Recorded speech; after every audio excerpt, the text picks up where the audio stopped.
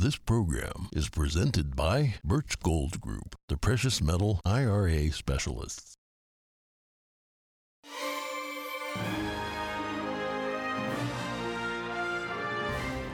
Good morning. In today's headlines, it's the first November hurricane to hit the U.S. in nearly 4 decades. At least 2 people are dead. Find out more about Tropical Storm Nicole that hit Florida yesterday. The balance of power in the U.S. Senate could come down to Georgia, but the runoff between Senator Raphael Warnock and Herschel Walker is still 4 weeks away. Both candidates will hit the campaign trail until then. We have highlights from their events yesterday.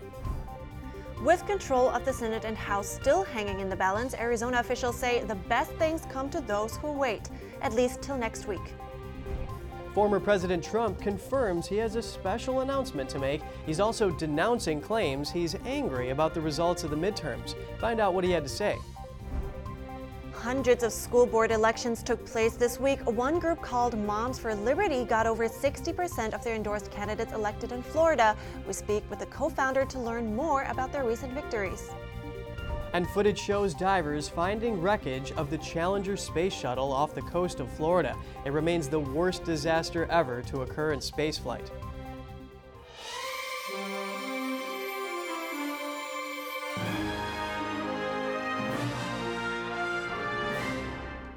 Good morning. Welcome to NTD. I'm Kevin Hogan. Good morning, and I'm Evelyn Lee. Today is November 11th. It's also Veterans Day. There will be a grand parade in New York City on Manhattan's 5th Avenue, by the way. Yes, and you'll be happy to know NTD will be live streaming the event on our website from 1 o'clock Eastern Time. And right now we have some natural disaster news to break. At least 2 people have died amid the damage from Hurricane Nicole's landfall. The storm hit Florida's east coast yesterday morning. Authorities say that 2 people were electrocuted by a downed power line in Orange County.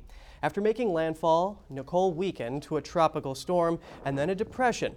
However, the storm knocked out power to thousands, pushed buildings to near collapse, and flooded the coast. Almost 50 beachfront buildings, including 24 hotels and condos, have been deemed unsafe after Nicole hit Volusia County. Another 11 structures on Daytona Beach have already been deemed compromised. Officials say the damage along the coastline is unprecedented. Nicole was the first November hurricane to hit the U.S. in nearly 4 decades. And a federal judge in Texas has ruled on President Biden's plan to cancel hundreds of billions of dollars in student loan debt. He says the program is unlawful and must be vacated. Judge Mark Pittman on Thursday called the program an unconstitutional exercise of Congress's legislative power. He ruled in favor of the plaintiffs, who were backed by a conservative group. The debt cancellation plan had already been temporarily blocked by a U.S. appeals court. The judge's ruling came in a lawsuit by 2 borrowers who were partially or fully ineligible for the planned student loan forgiveness. They argued it did not follow proper rulemaking processes and was unlawful. About 26 million Americans have applied for student debt relief. The U.S. Department of Education has already approved requests from 16 million. With 200,000 votes left to count, Democrat Tina Kotek declared victory yesterday in the highly contested Oregon governor's race. Republican Christine Drazan has not conceded. The Drazan campaign said yesterday that they will continue to exercise patience as they await additional clarity.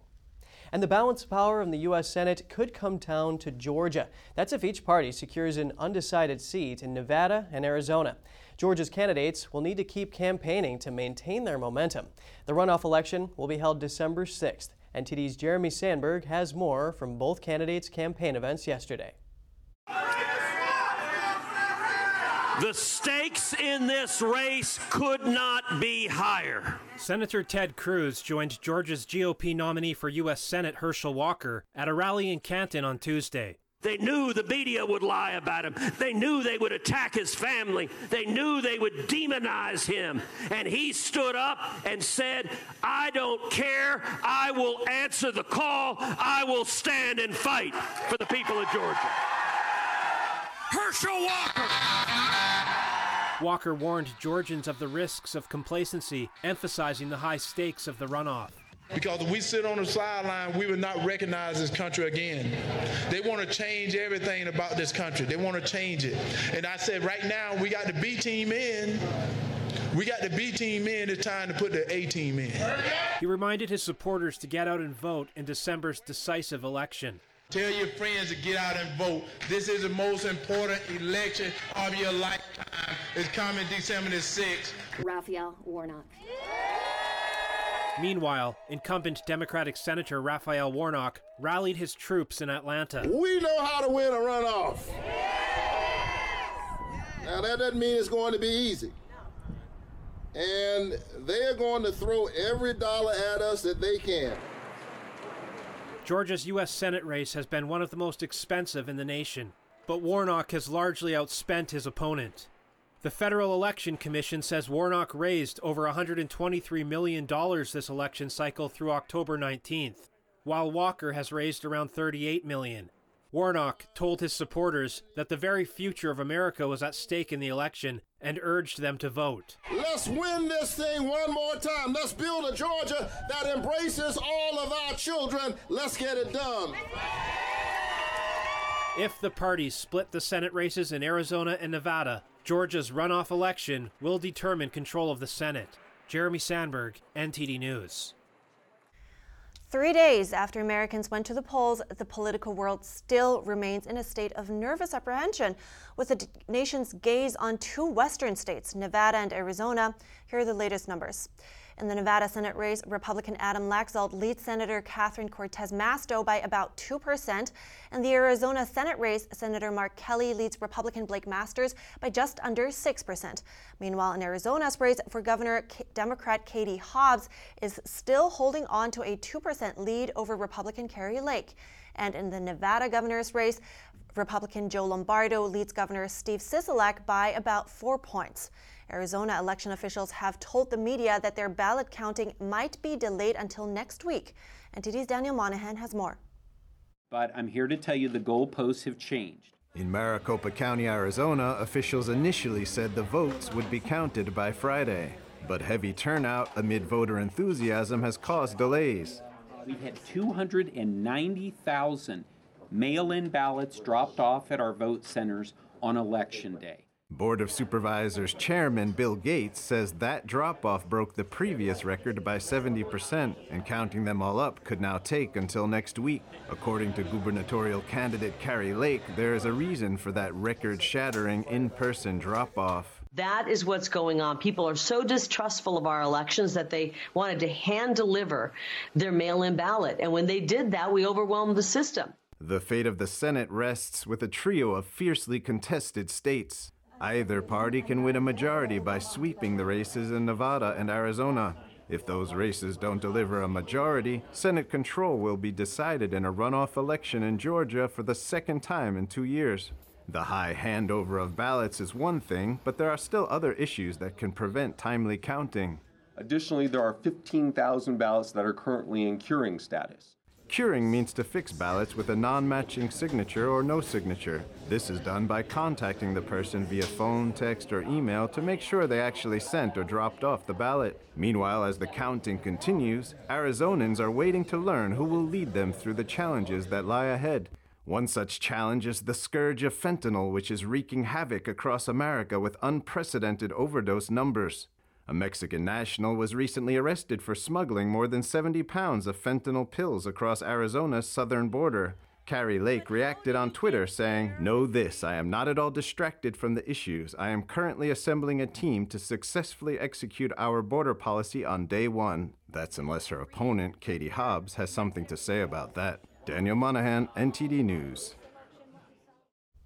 John Fetterman and Josh Shapiro have won Pennsylvania's Senate and governor's races, but an undercover video raises concerns about possible illegal campaigning for Democratic candidates at a Philadelphia polling center. NTD's Arlene Richards reports.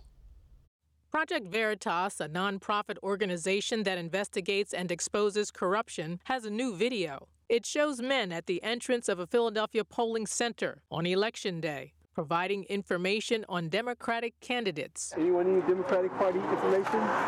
You good?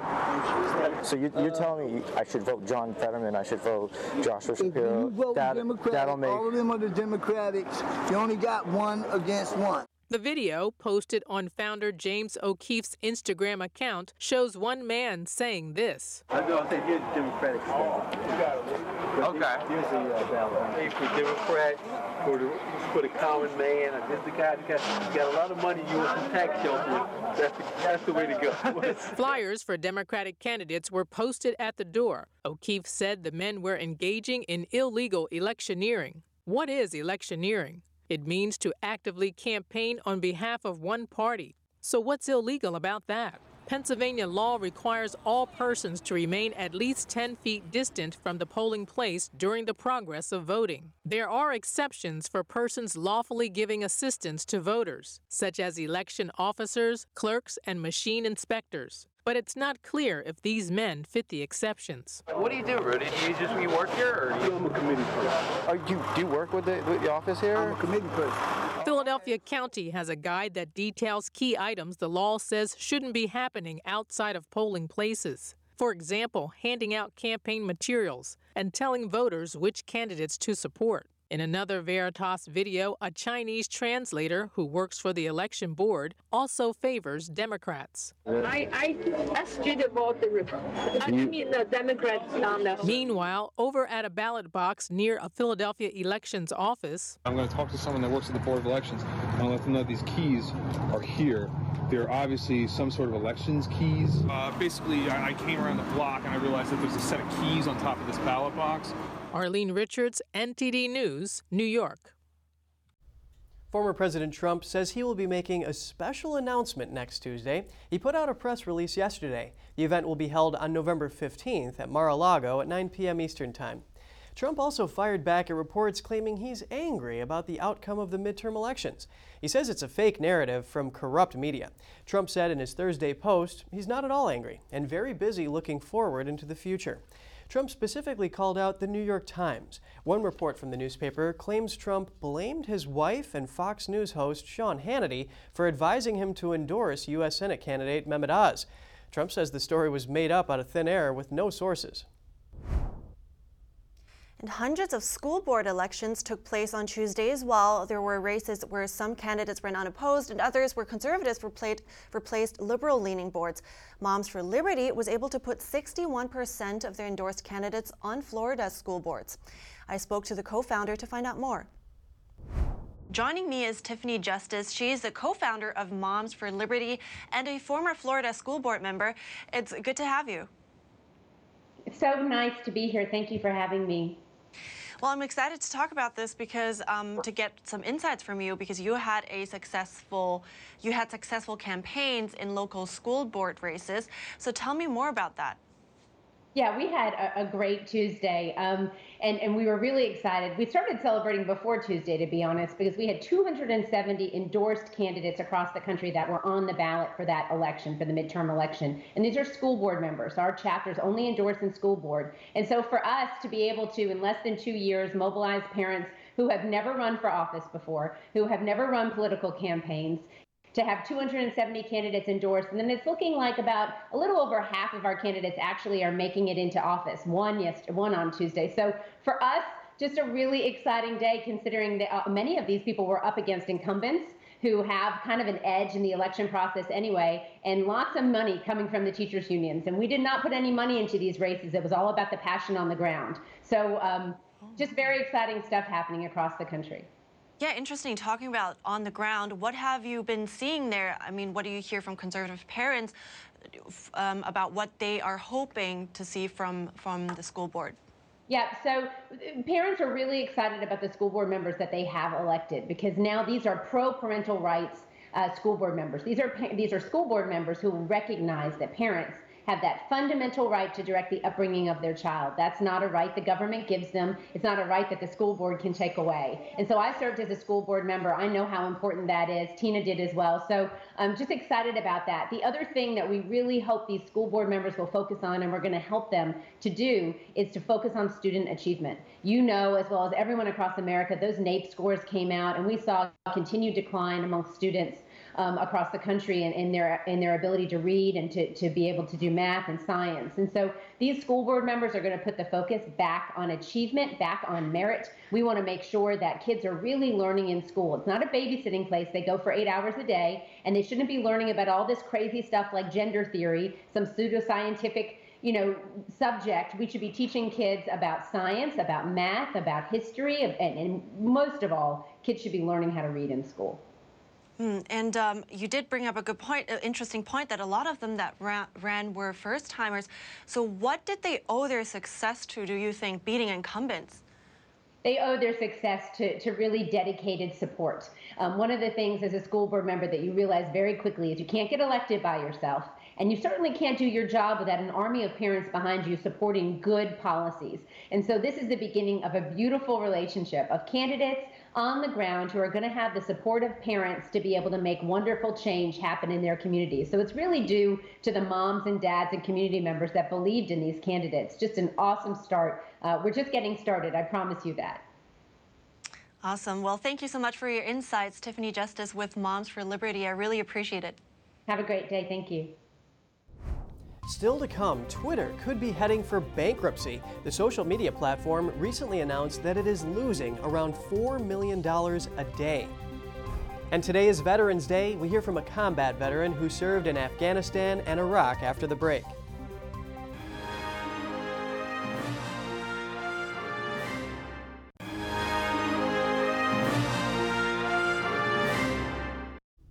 Welcome back. Twitter's new owner, Elon Musk, on Thursday raised the possibility of the social media platform going bankrupt. Musk warned that Twitter would not be able to survive the upcoming economic downturn if it fails to boost subscription revenue to offset falling advertising income. This is exacerbated by several more executives resigning from their positions, as well as many brands pausing advertising since Musk took over, concerned that he will loosen content moderation rules. Musk has attributed the drop in ad revenue to activists pressuring advertisers. Speaking on Twitter's Spaces feature, Musk on Wednesday told advertisers that he aimed to turn the platform into a force for truth and stop fake accounts. Currently, Twitter is losing around $4 million a day. The U.S. Federal Trade Commission said it was watching Twitter with deep concern after the 3 privacy and compliance officers quit. These resignations potentially put the social media platform at risk of violating regulatory orders. And the city of Boston will pay over $2 million to a Christian organization for refusing to fly a Christian flag at City Hall. The legal battle that ensued in 2017 ended up going all the way to the U.S. Supreme Court. That's because the city approved 284 consecutive applications to fly flags from 2005 to 2017, but then denied a request to hoist a Christian flag. The Supreme Court ruled the city violated the free speech rights of the applicant based on his religious views. The settlement was announced on Tuesday. It covers attorney's fees and other legal costs. The city has now set up a clear regulation for flag-raising applications. The state of California has sued over a dozen companies. That's for covering up the harm caused to the environment and the public from what are known as forever chemicals. The lawsuit accuses 3M, DuPont, and 16 smaller companies of covering up the harm for decades, allowing the chemicals to find their way into waterways and human bloodstreams. The chemicals are found in non-stick frying pans, cleaning sprays, cosmetics, and countless other products. Forever chemicals are called that for good reason. California Attorney General Rob Bonta says forever chemicals do not degrade or do so only slowly in the environment and remain in a person's bloodstream indefinitely. These companies knew for decades that PFAS are toxic and harmful to human health and the environment. Yet, they continued to produce them in mass and for mass use and concealed their harms from the public, causing irreparable harm to our natural resources, to our health. A Southern California county has been experiencing a huge backlog of cases since pandemic restrictions were put in place. In an unprecedented move, the Riverside County courts have started dismissing these cases. NTD's Jackie Rios went to speak with the district attorney to find out what's happening. The Riverside County courts are dismissing hundreds of criminal cases ranging from misdemeanor to felony cases in which many of the accused suspects are considered to be violent. According to Riverside District Attorney Mike Hestron, that's all due to a backlog caused by lockdown restrictions. Back in 2020, the county limited in-person proceedings and suspended jury trials. That made for a backlog of around 2,800 cases. Hestron said the sweeping dismissals are not happening anywhere else in the state. These are sometimes violent crimes, serious and violent crimes with real victims and real consequences for the people of this county. And even though other counties have backlogs caused by COVID, the mass dismissal strategy is not being employed anywhere else in the state. Hestron said his office handles between 50 to 60,000 criminal matters per year, of which the majority are resolved before going to trial. But with the dismissals, actual criminals may be skipping out of the entire judicial process. But the presiding judge who made the decision on dismissing the cases did not blame the backlog on lockdowns. In a press release, presiding judge John M. Monteroso pointed to a lack of resources, including such as judges and an available courtroom. The Riverside Superior Court has taken measures to utilize its resources in order to have cases be resolved before trial. Some of those changes include using civil judges for criminal trials, having multiple criminal trials per day, and calling on retired judges for help. But Hestron says Riverside County has had a judge shortage for decades, and no criminal cases have been dismissed for that reason. To take a mass dismissal approach, to just say, we've got these cases, courtrooms open today, everything else gets dismissed without any serious look at the consequences, without considering the arguments that we put forth, which is what it feels like from our perspective, I think that's wrong. As for the plaintiffs in these dismissed cases, Hestron has the following suggestions. Come to court. The courtrooms are open. The courtrooms belong to the people. And, like we encourage our victims, come to court and talk to the judge. Let them know that, this is how this is going to affect you as a victim. So far, 200 cases have been dismissed, with an expected 700 more to follow. Hestron is currently pushing back by appealing to the judge's decision with the appellant's courts. Jackie Rios, NTD News, Riverside, California. What do you do to honor the ones who served? Let us know at goodmorning@ntd.com. Next, divers discover a 20-foot section of the Space Shuttle Challenger, which exploded shortly after its launch in 1986. It marks the first time in over 2 decades that a piece of the Challenger has been found. That's after the break.